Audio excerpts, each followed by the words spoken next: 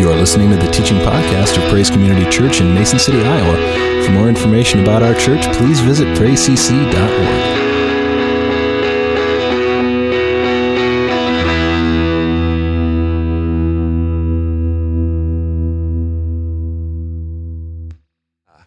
Hey, before we get into the sermon this morning, I've kind of been talking about this for the last couple of weeks. Again, this was something that I kind of came across when I was going through some difficulties this last summer, and there were three words that I kind of just, kind of kept focused on as I went through this difficulty, and that was God's got this. No matter what was going on, no matter the twists and the turns and everything that happened, I just kind of tried to just really keep focused on the idea that even though I had blown it, even though I had done some things I shouldn't have done, God still had my back. He never left me. He never failed me. And so it was just something that really became very, very meaningful for me. And I found some bracelets that had those words on it. And I started wearing it just again as a reminder that no matter what I was going through, I would see that and be reminded that God's got this. And so it was something that I bought some and shared them with the congregation. So there's a bunch out there right now. And a couple of weeks ago, I kind of encouraged you. I usually try to wear at least three. One of them is for me, and two of them are for other people that God would maybe put in my path that are going through a difficult time, that as I'm kind of talking with them, not only can I share, God's faithfulness to me in what I went through, but just encourage them that no matter what you're going through, God's got this, and He's going to be with you. And so oftentimes what I'll do is just take one of these off, give it to them, and then pray with them. And so I happened, not by chance, God kind of arranged this, but a couple of weeks ago, I was standing back there by the basket, and Wendy came up, and she wanted to know if it was all right to take 20 of these. And I said, absolutely. And so she did, and she told me what she was going to do with them, and I said, that is so cool. And so I asked Wendy this morning, I said, would you just kind of come up and share with them what you did, what you're doing with those. So this is my friend Wendy. She is a chaplain up at the hospital. She's a great chaplain, awesome chaplain. If you end up in the hospital, call this one. She is a prayer warrior. Good morning, everyone. So when I heard Pastor Jeff spoke about the bands, I thought, what a great idea to share with my patients that I meet with. And so what I've been doing is giving it to the patients. But what I realized is that sometimes as chaplains, we concentrate on the patients, but their family and loved ones also go through a hard time. So I have been giving it to family members and loved ones. And I'm telling you, it has made a great difference. I see all kinds of patients, from old to young, those who can speak, who cannot speak. And so one guy, he said to me, I can't put it on my wrist, but can you just leave it on the tray so that I can look at it every time I feel like I can't go on anymore? I felt so loved. I felt, oh my God. He said, if I can only see it, that will bring hope for me. And so I've left it on the trays of those patients who can't have it on their wrist, and it has been a blessing. I went to the gift shop, and I noticed this young lady came in, and she was looking at my arms. I'm not Pastor Jeff. I have like 6 on my hand, but so she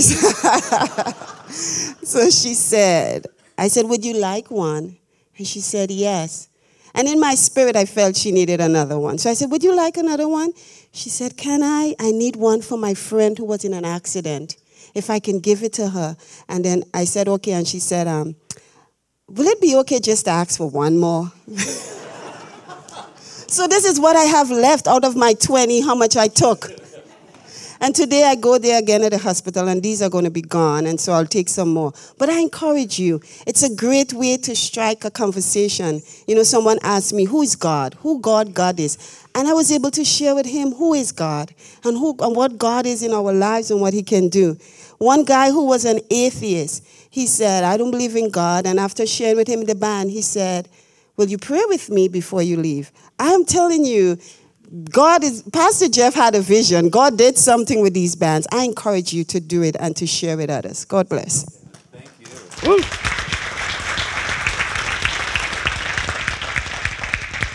Isn't that powerful? Sometimes you just have to wear the band and people will come to you. They'll see that. And I've had the same thing happen. People be kind of looking at that. Maybe I should start wearing 6 too. Or maybe I should start wearing more than you just so that, no. But it is amazing because people will come. Jim, will you take this back for me? I completely forgot. Thank you. So anyway, it's just so incredible how people will see it, and they'll kind of, you can tell they're looking at it, and it's just an opportunity to engage in a conversation, and just like for Wendy, how God's just opening doors for her to be able to share that. So man, take a bunch more with you. That is so exciting because I just think we're going to kind of start seeing people around town we don't even know with these on, and wouldn't it be cool just to kind of go up and to be able to say, I got one of these on too. Where did you get yours and what is your story? And so I just encourage you. We've got a bunch out there. If you can, I was able to get these. The original one I got only had the God's Got This on one side. The ones I've got now, I've got it on both sides. The original ones were like $1 a piece. I was able to get these, the ones that I've got now, for 50 cents a piece. So that's just cost. And all we're trying to do is I'm just trying to recover the cost. And we're not making anything on these. We're just trying to recover the cost so we can keep ordering these so that we'll always have these available. So I just encourage you as you go out this morning, if you can help us out with the cost, that's great. If not, we're good with that too. God will make it up. But just grab some of these, put them on, and just begin to pray that God would open doors for you to kind of be able to share with people. So again, I'm just really, really encouraged. If you want to sow into Wendy's ministry there at the hospital, help her buy some of these as well. Because that's just, what a great place to be able to do that. And I didn't even think about, I'm thinking patients, and I didn't even think about family members. Man, what a great opportunity. I can see how you can go through a ton of these in a very, very short period of time. So that's just awesome. Hey, again, tomorrow night, we're going to be here with the Nehemiah study, chapter 11. Again, it's one of those chapters that's got a lot of names in it. But again, there's a reason for that. We'll get into that tomorrow night, 6:30 here. So if you haven't had a chance to read through Nehemiah 11, we're going through chapter 13. So we're kind of getting down to the end of this study. We've been using it to kind of vision and pray for the church and our leadership. And again, it's just been really, really exciting. It's been incredible insight that people have been having through this. So again, I just want to just encourage you tomorrow night, 6:30, right here in this place. Whether you've ever thought of this or not, or ever kind of realized this or not, part of our everyday life is made up of choices. Now, in fact, various internets, they kind of estimate that the average adult probably makes around 35,000 different choices every day. Now, that may sound like a lot. It may sound like, it's just kind of crazy. But whether you realize it or not, we make 226 decisions about food alone. Yeah.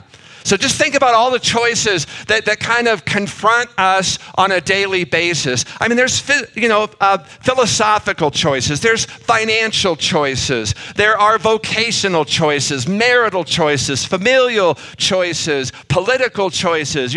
What are we going to eat? What are we going to buy? Where are we going to go on vacation? How are we going to spend our money? Am I going to get married? To who? How many kids are we going to have? Are we going to buy a house? What kind of a car are we going to own?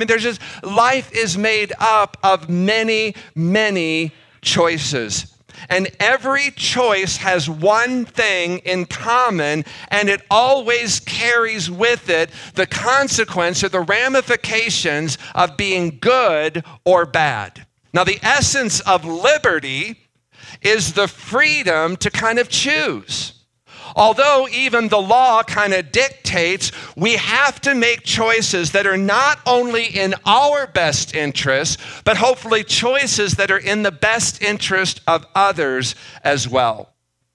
This morning, I want to kind of talk about the most important choice a person has to make. And this is a spiritual choice that has eternal ramifications. It has eternal consequences.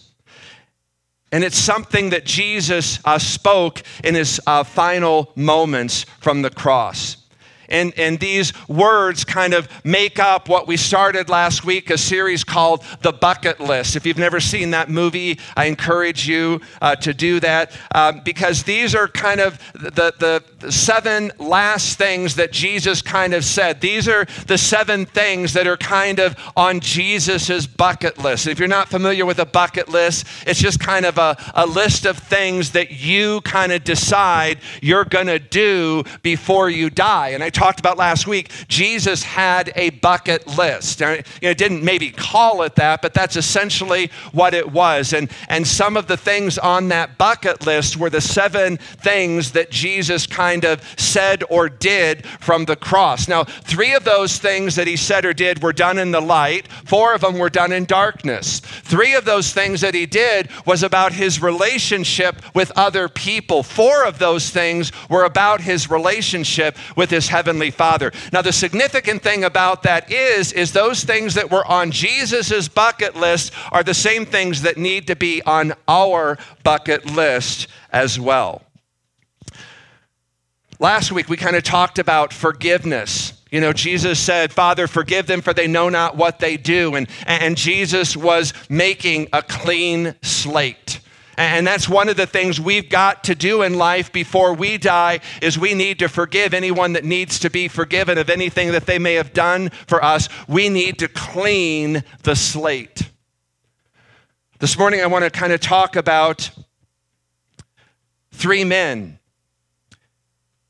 3 men who hung on a cross. 3 men who hung on that cross on a Friday that we have come to kind of know as Good Friday. And it's a day that there was kind of this sense of death in the air. It's outside the city of Jerusalem. It's what might have been called Execution Square. There's this place where there were crosses and crucifixions that took place. And crucifixion back in Jesus' day, it was not unusual. It was a very, very common practice. But on this particular day, it was a very, very different kind of Friday because one of the men who were being crucified was a very different, a very unique, a very unusual man. Now, what is interesting about this one man named Jesus was he's being crucified in between 2 thieves.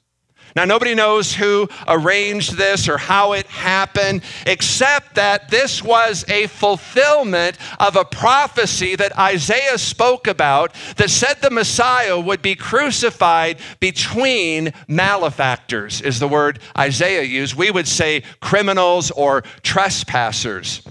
It would probably add insult to injury because Jesus also claimed not to just be a man, but he also claimed to be co-eternal, co-equal with God. He claimed to be the Son of God. But today we're not going to so much focus on that man in the middle. But I want to focus this morning on those 2 thieves and one in particular. In this story, one of the most important things you have to have on your bucket list is you got to make sure you've made the right choice. 2 men died on either side of Jesus on that particular Friday. One made the wrong choice and one made the right choice. The one that made the wrong choice was separated from God forever. The one who made the right choice was able to join Jesus in his kingdom on that particular day. And so on my bucket list, on your bucket list, should be the right choice. And to make the right choice, you got to do exactly the same thing this thief did to ensure you are ready to die before you do. The first thing that thief did as he hung there next to Jesus was he recognized personal guilt. He recognized, he realized personal guilt. Now, something very, very unusual happened at this particular day, at this particular crucifixion. Most of the time as you were being crucified, if you've ever watched the movie that Mel Gibson did, The Passion, if you've ever studied anything about crucifixion, you know what a horrific death that is. It is a very slow, it is excruciatingly painful. It's one of those things that as it's happening, your whole focus is just solely on trying to bear what you're going through. You have a very, very difficult time, obviously, with pain. You have a very, very difficult time breathing. As a matter of fact, one of the only ways that you're allowed to breathe as you're hanging there on that cross is you have to push up. With the nails being driven through your feet, you push up on that to be able to allow your chest to be able to expand and to take air in. And then you would release the weight, and you would have to keep doing this every time you wanted to draw a breath. So it's one of these things that it's just so... You're so focused on that process. It's so excruciating what you're going through. But what was unique about this particular situation is these two men on either side of Jesus, they have a conversation. And it begins when one of the criminals kind of begins hurling insults at Jesus. And Luke chapter 23, verse 39, it kind of captures this conversation between these two men. And it says there, one of the criminals who hung there hurled insults at him, saying, "Aren't you the Messiah?" He's mocking him. It says, "Come down from that cross. Save us, save yourself." Now again, that word for hurled insults, again, you'll find that in other places in the Greek language, and that word is translated blasphemy. So when he says that this man is hurling insults at Jesus, what he's saying is this man is blaspheming Jesus. He is using a very violent, very aggressive, very salty, harsh language toward Jesus. He was using every profane, vile, horrible word in the book. I mean, his language would have been, X-rated. At some point, the other man on the other side of Jesus is hearing all of this, and he finally kind of breaks in, and he begins to give his response there in verse 40. And he says, "But the other criminal rebuked him and said, 'Don't you fear God, since you are under the same sentence.'" He says, "We are punished justly." Remember we talked about that in the last series. When you do bad and bad things happen to you, we call that justice. And that's what he's recognizing here. Hey, we've done some bad things, and this bad thing is happening to us because of the bad thing we did, and that's justice. And he says, we're just getting what our deeds deserve, but this man has done nothing. Remember we talked about, when you do good and good things happen to you, we call that fair. That's good. That's right. We expect that. But when you do good as Jesus did, when you love people, when you're full of grace and mercy, when you're good and something bad happens to you, we don't know how to deal with that. We don't have language for that. The Bible does. The Bible says when you suffer bad for doing good, you're blessed. And this is what he recognizes. He says, man, we're getting what we deserve. This is justice. This man's done nothing wrong, and look what's being done to him. Now again, you got to understand, neither of these men were Boy Scouts, far from it. Matthew, Mark, Luke, they kind of all use different words to describe these men. I mean, they're called thieves, robbers, bandits, rebels, criminals. Normally, they're just referred to as thieves, but I'll tell you what, to end up where these men ended up, they were far more than thieves. In fact, Luke uses a word that was used for professional criminals and members of the underworld. In other words, these were mafia men. I was blown away this week when I saw that mafia guy in New York got whacked. Is that a mafia word? Whacked? You get whacked? I'm not making light of it, but I was just kind of like amazed because I didn't think the mafia existed anymore. I mean, I thought that was kind of like a 1920, 1930 thing. I thought the mafia was kind of extinct, and I'm reading this article and I'm like going, we still have mafia in the United States? That just blew my mind. Anyway, it has nothing to do with this. I don't know why I'm talking about it. But anyway, we would kind of call these kind of people thugs, hoods, terrorists, assassins, cutthroats. These are the kind of men these were that were hanging beside Jesus. They weren't just guilty of misdemeanors, okay? These are the worst kind of felons, you could ever imagine. These were bad dudes. I mean, they would kill you for fun or kill you for profit, sometimes both, okay? Bad guys. And back in those days, the Roman government, they didn't just crucify people for simple thievery. I mean, whatever these guys did, and we don't know exactly what they did, they were certainly worthy. They were getting justice. They were getting exactly what they deserved, the death penalty. And most likely, and again, I don't know this for certain, but most likely the one crime they committed that tipped the scales, that did them in, was they were insurrectionists. Meaning they had committed the ultimate no-no. And that is they openly rebelled against the Roman government. They were trying to topple, they were trying to challenge the Roman government. And that's what got them crucified.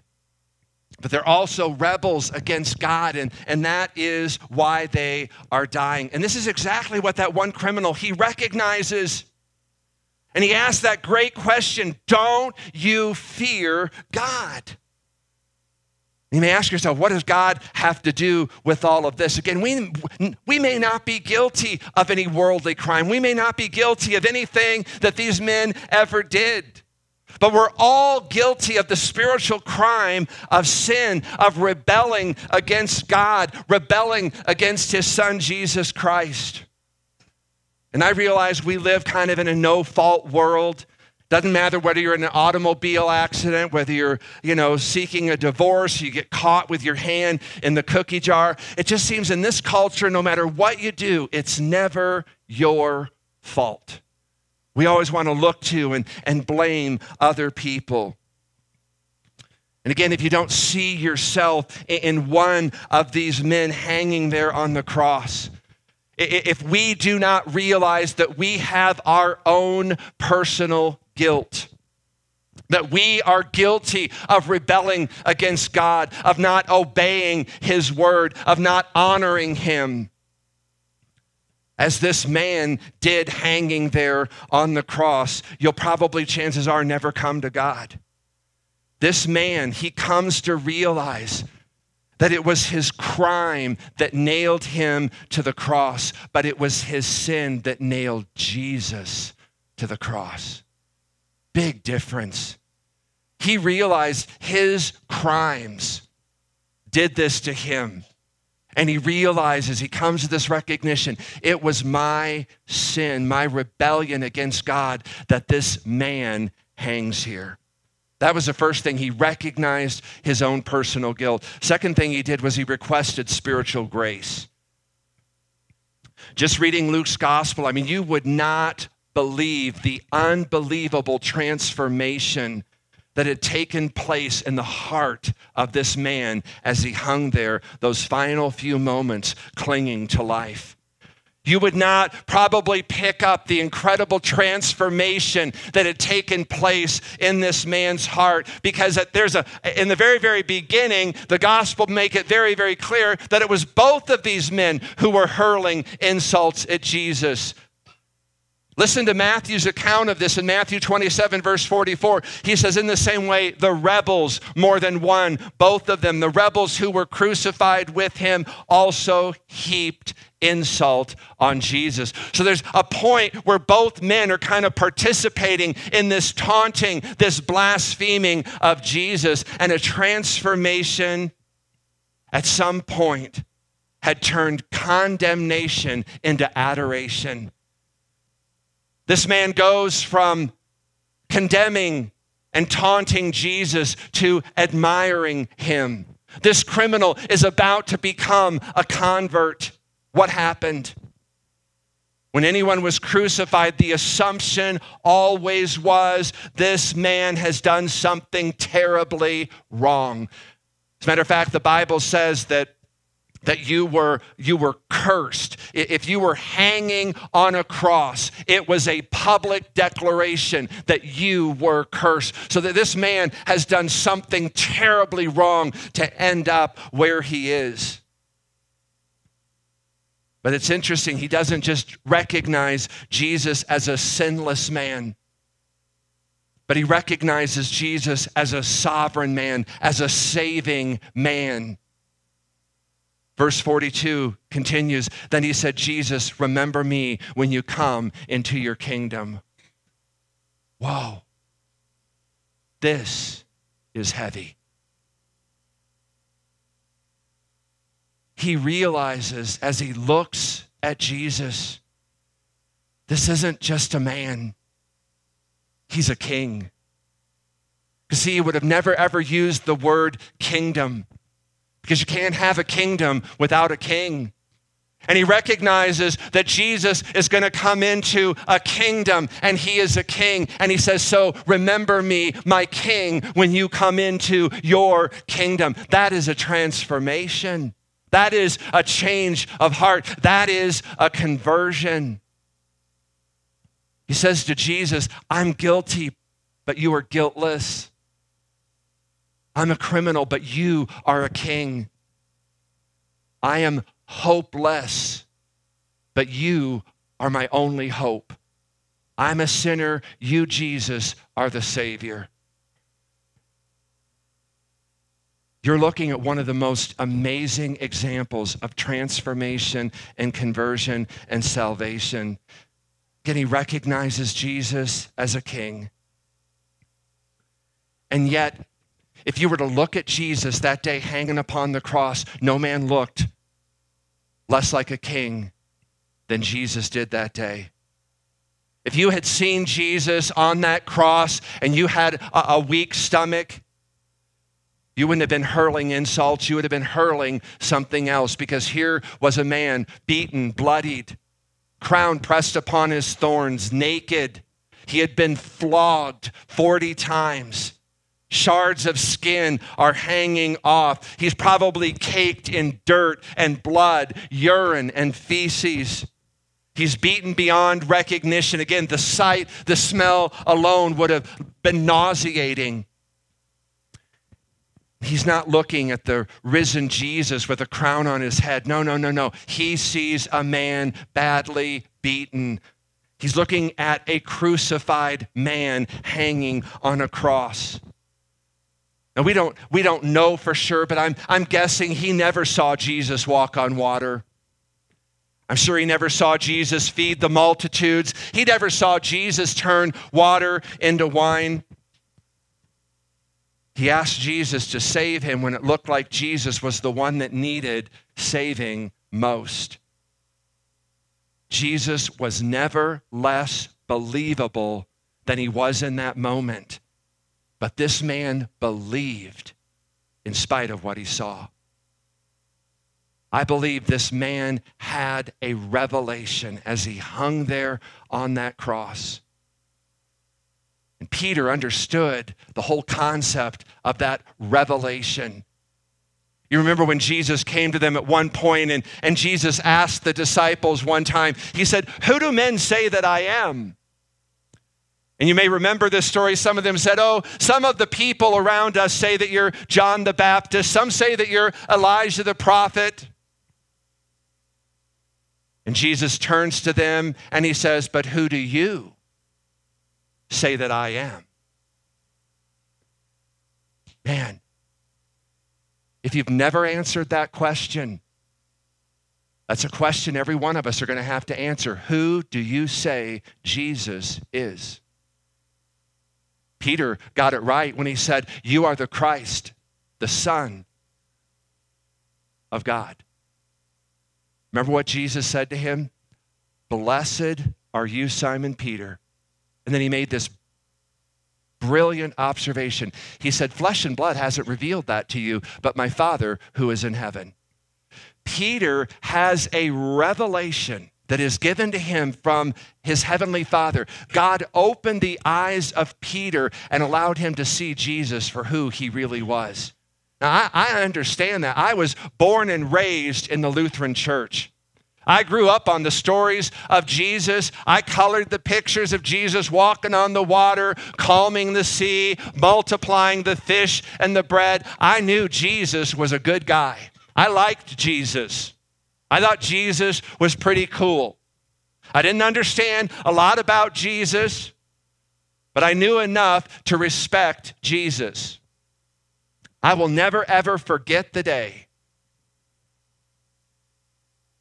Never forget it, that I came to that revelation where Jesus wasn't just a good guy, but he was God in human flesh.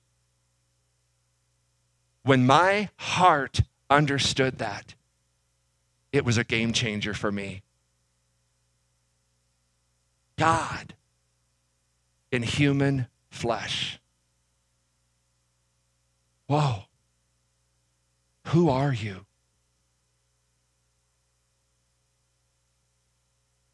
And then I would think of that song, Jesus Loves Me. This I know. Who are you?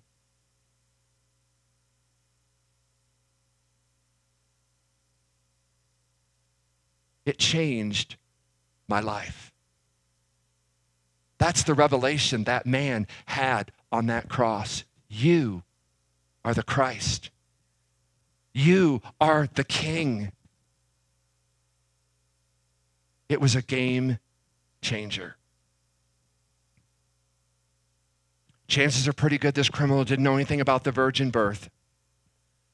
Probably didn't know anything about Old Testament prophecy. Probably didn't care.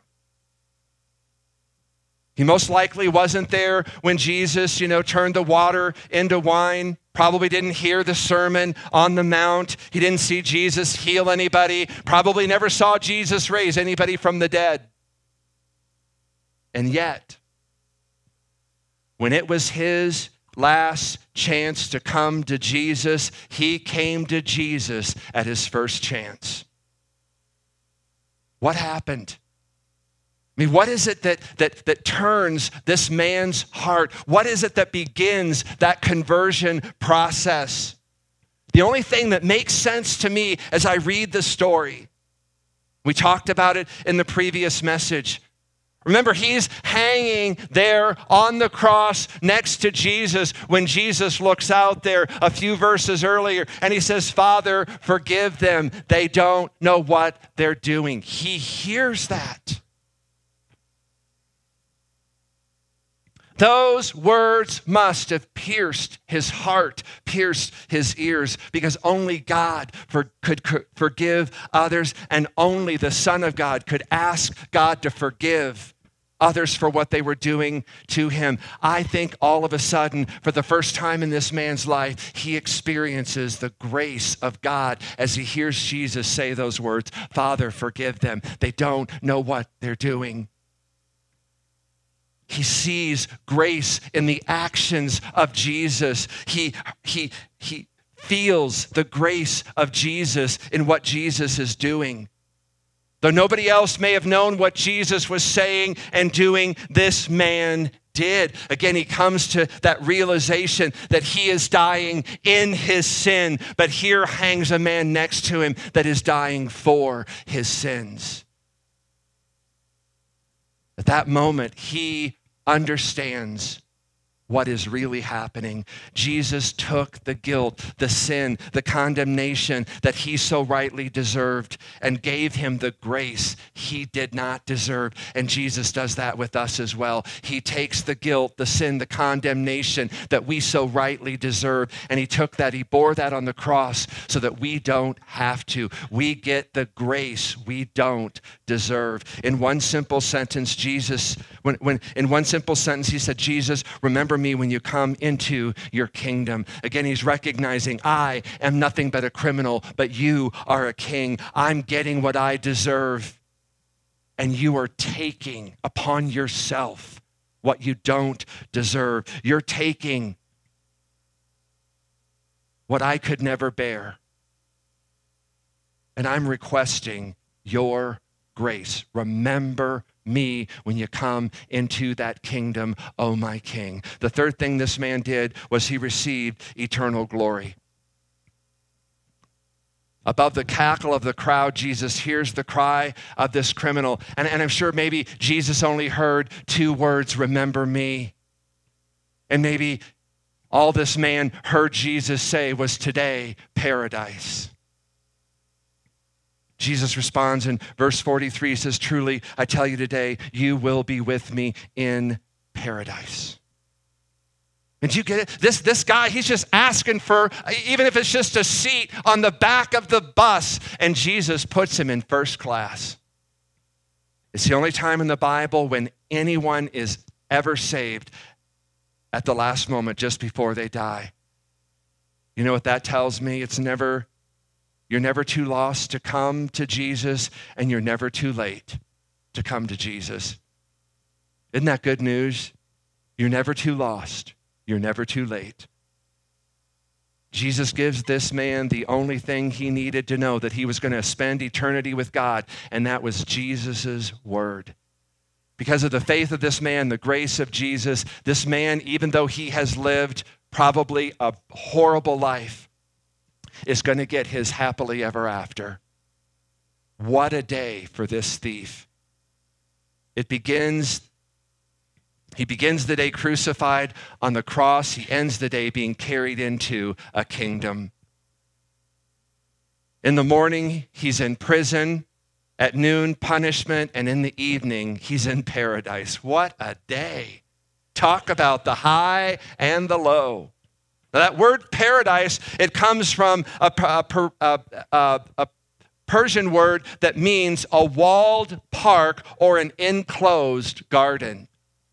And really what this kind of conjures up is whenever a king really wanted to honor somebody, he would invite them to walk with him in the privacy of his garden and just enjoy with him the most intimate of fellowship. In other words, when Jesus entered into heaven, this man was not just going to be behind Jesus, he was going to be right beside him. The phrase that Jesus used meant to be with someone in a very personal, intimate way. When he says, this day you're going to be with me in paradise, it was an invitation to a very intimate place, to a very intimate relationship.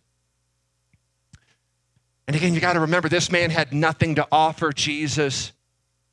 No good works that we know of, no baptism certificate, no church membership, no offering receipts. He'd never been baptized that we know of, probably never taken the Lord's Supper. There's no ritual he could offer. There's no religion. He'd never maybe even gone to the temple, never attended catechism, never been confirmed. There was no other religious activity to offer. This man lived a life of crime, of rebellion, and wickedness. He had no righteousness to offer. He was immediately granted full entrance into the kingdom of heaven with all of the rights and privileges that go with membership. All it took was the grace of a Savior and the faith of a sinner. Do you realize these two thieves that hung on that cross represent the entire universe? I mean, think about it. Why was there only 3 crosses? Why was there only 2 crosses on either side of Jesus? Why not 6? Why not 10? Again, nothing happens just out of coincidence. On the one side, the man represented those who rejected Jesus.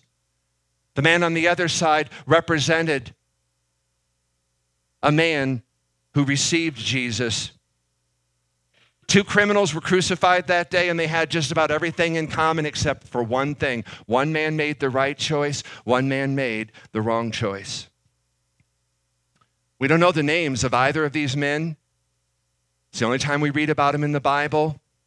We know that they both made some very bad choices, They chose the wrong crowd, chose the wrong path, chose the wrong friends, lived the wrong lifestyle.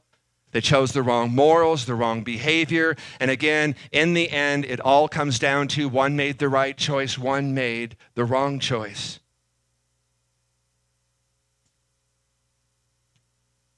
There were 3 crosses on that day. The man in the center died for sin. The man on the right died to sin, and the man on the left died in sin. You have a choice of which person you will be. The person on the left, the person on the right. Again, Jesus died for sin. If you're here this morning and you've never ever made a decision for Jesus Christ, you're dying in sin this morning. And Jesus died for sin. And when we just accept what Jesus has done for us, that free gift of what he did for us, he willingly went to the cross for your sin, for my sin, so that we could be like that one thief, that we could die to sin. When we confess Jesus is Lord. Again, Paul makes it so simple. In Romans 10, if you just confess with your mouth that Jesus is Lord. And that's what that thief does. He recognizes you're king. You're Lord. And Paul says, man, if you'll just make that confession with your mouth, Jesus is Lord, and believe in your heart God raised him from the dead, you shall be saved.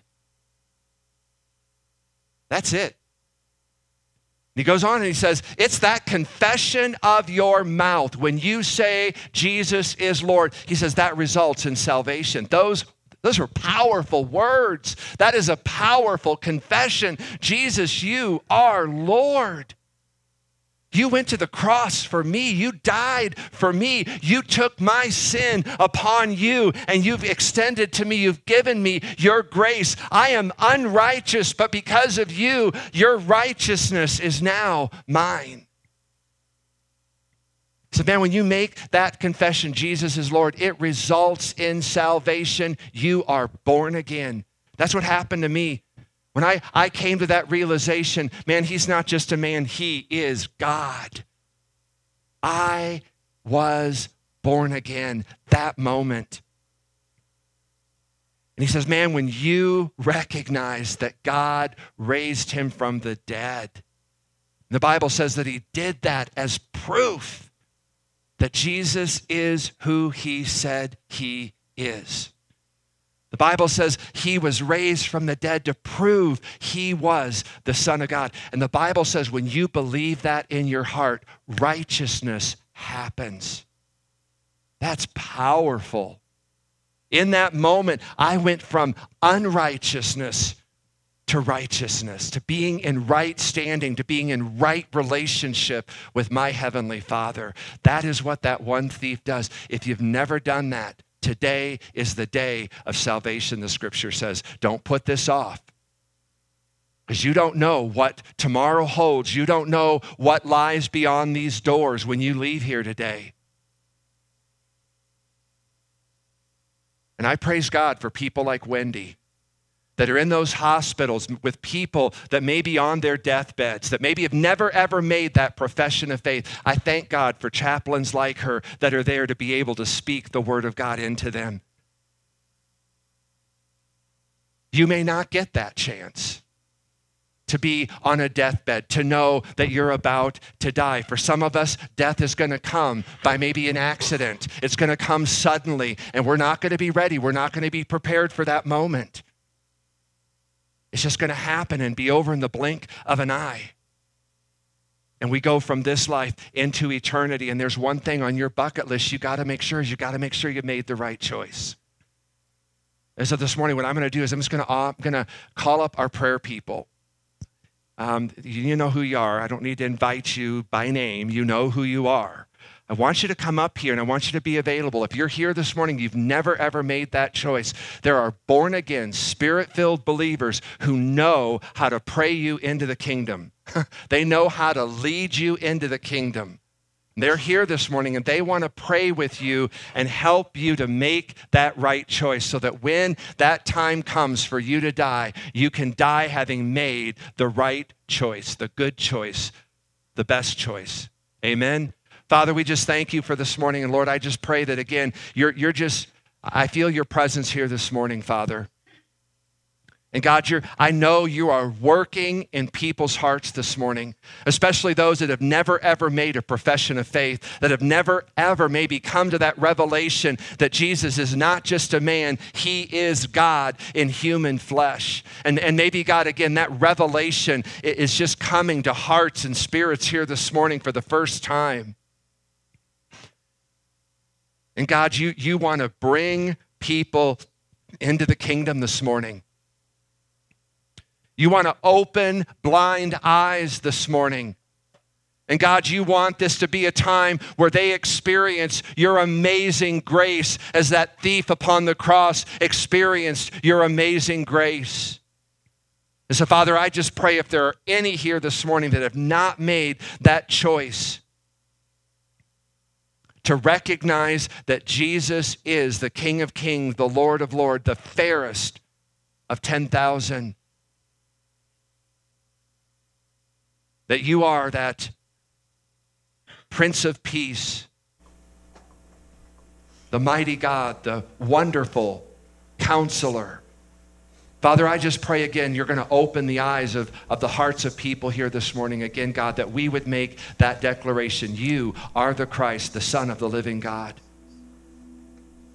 And I thank you for that I thank you for that Father revelation that you're bringing to hearts here this morning. Father, there may be those that have made that declaration and maybe have walked away from it, not knowing, understanding the full impact of that. And maybe this morning, God, you're calling them back into a place of repentance to renew the joy of their salvation this morning. There's some people here this morning, I just feel it. God wants to renew the joy of your salvation. You've walked away, but God's never left you. He is that loving shepherd that goes in search of his sheep, and he never stops looking until you're found. And this morning, he's found you. And he's bringing you back. And heaven is celebrating this morning. And he wants to restore the joy of your salvation. So, Father, this morning, we just ask, God, that you would just begin to move in this place in a mighty way. Bring the lost home. Open the eyes of the blind. We thank you for all this. In Jesus' name we pray. Amen. Thanks for listening. For more information about Praise Community Church, including gathering times and events, please visit us at praisecc.org.